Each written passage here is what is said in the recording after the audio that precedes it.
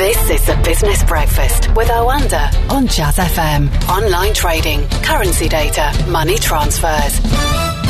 Greg Elam joins us. So let's straight away get an indication of what the markets are going to do this morning before we talk about that enormous amount of money that was promised yesterday. What do the markets make of it? So, I mean, obviously the markets yesterday bounced back and we were all a little bit relieved. And it's obviously, when you're seeing such severe down days, it's nice to see a bit of a bounce back day. But looking at Asia overnight, there was signs for encouragement.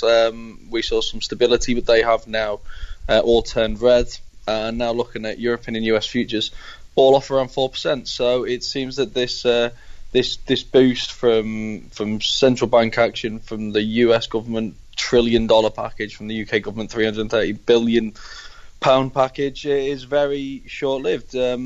Investors are only interested in the numbers right now, and those numbers relate to cases rather than financial implications. Coming up to 55,000 in this country, that's one of the predictions, isn't it? And 200,000 worldwide. And also, perhaps importantly, for the moment at least, the epicentre, or in terms of numbers, as far as the pandemic is concerned, has now moved from China to Europe.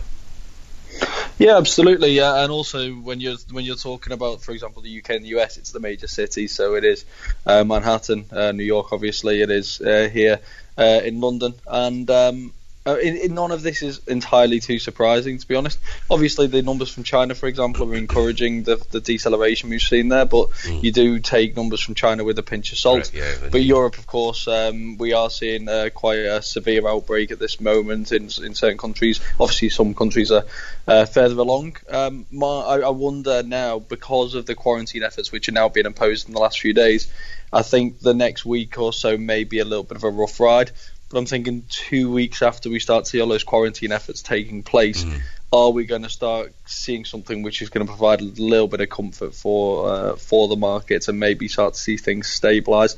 Maybe not, but I think we may have to wait a little bit longer for any good information. Let's talk about that huge package yesterday. And although, you know, in our discussions we throw the word billions around with a gay abandon, as it were, actually...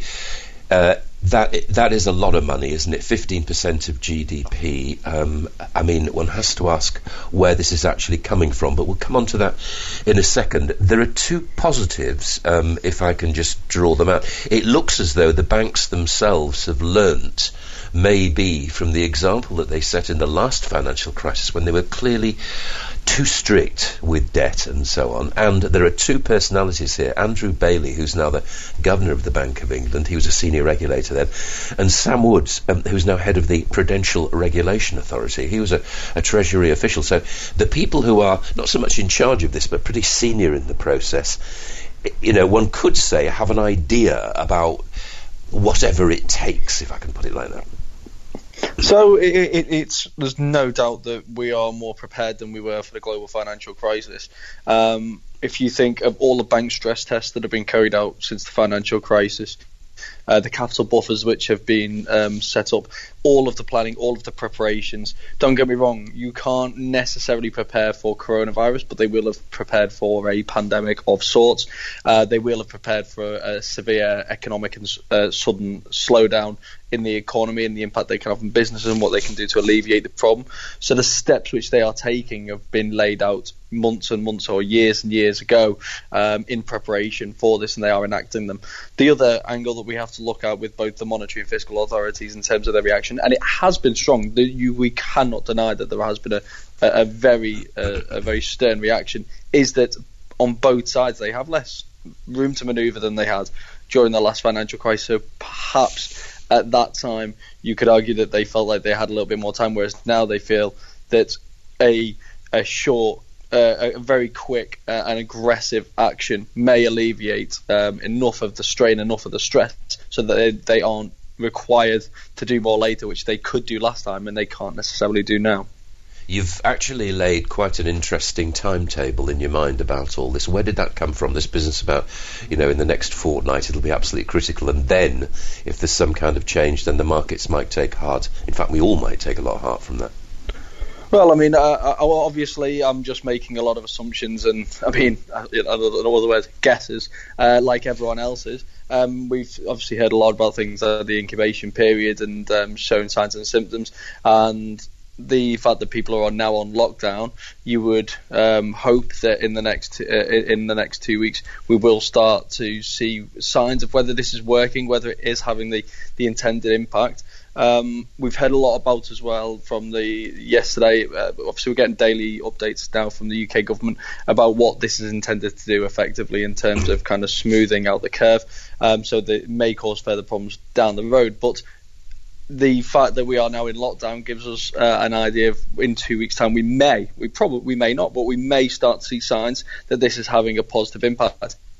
And it's just the reason why I'm quite intrigued by this in particular is because the markets are getting these little shot in the arms from the various massive fiscal and monetary stimulus packages, but they're not sustained.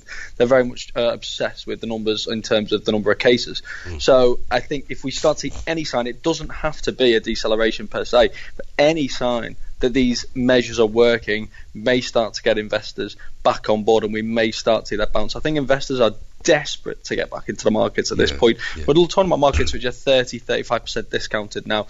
I think they're going to be desperate to get back in. There just isn't the signs in place yet to say that we are at least making headway, that these efforts are working. And when they do, later on, then we could see quite an aggressive rebound because we've got this enormous now amount of fiscal monetary stimulus. The gig economy is trying desperately, I would imagine, to hang on to workers. You noted yesterday something very interesting about Amazon. Amazon recruiting more workers. It was quite a big figure, as I remember it. And I keep getting emails from retailers saying, "Go online if you want to shop with us." Yeah, I mean, we do have that option. I mean, obviously, it's been a big shift over the last number of years. You wonder whether this is just going to accelerate it. You remember a couple of years ago in India when they did the demonetization. Obviously, it was very damaging for the economy. But one thing it did do is dramatically accelerate the use of technology in terms of payments in India. You wonder whether one of the positive outcomes of this, not necessarily for high streets, but for those with big online presences, is whether it makes people realise how much easier online spending is, and maybe we potentially see a big acceleration in online consumer spending beyond what we've already seen over the last few years. Looks like we're going to see air travel being suspended from the UK. That's a possible, but it looks like a probable, doesn't it? More airlines. I mean, what do you do with an airline? Because yesterday Italy nationalised or renationalised Alitalia, didn't it? I mean, do you see that happening with something like British Airways? I don't, but I mean, I don't know. No, I mean, I think an airline like British Airways is pretty well funded at the minute, but I think that's not even going to be the ideal approach of the UK government. I think they're not going to necessarily let airlines fail, but I think they're going to look at alternative routes if possible, rather than nationalisation, one of which is going to be we are a backstop. You heard Donald Trump say the same a couple of days ago with regards to US airlines. By making the government a backstop, it may hopefully stop investors flooding for the exit gates as quickly as they may otherwise do if they fear that this is an airline that's about to go bust. So there is going to be measures, loans, backing, etc. I think they'll try and avoid nationalisation at all costs, but I think ultimately they're not going to let them fail either. You can always tell a good retailer when it has a grumpy husband's corner, and there was one of those in Laura Ashley at the top of Sloane Street long before you were born, many years ago. And if you were clever, what you'd do is on a Saturday, if you and your partner were going and she was off or he was off, looking for bits of Laura Ashley to make your home look the same as everybody else's, because that's what you used to do. You could sit down, and if you timed it properly, you could watch Football Focus for half an hour. No bad thing. Unfortunately, that kind of innovation's failed them, hasn't it? They're into administration, which is a shame. Yeah, I mean, they're being called one of the first high street casualty. It's really difficult. I do fear there's going to be a number of casualties, even with the efforts that we've seen from governments to try and support the economies, to try and support businesses. I do feel like there is still going to be a number of casualties. I think the high street is still a big risk.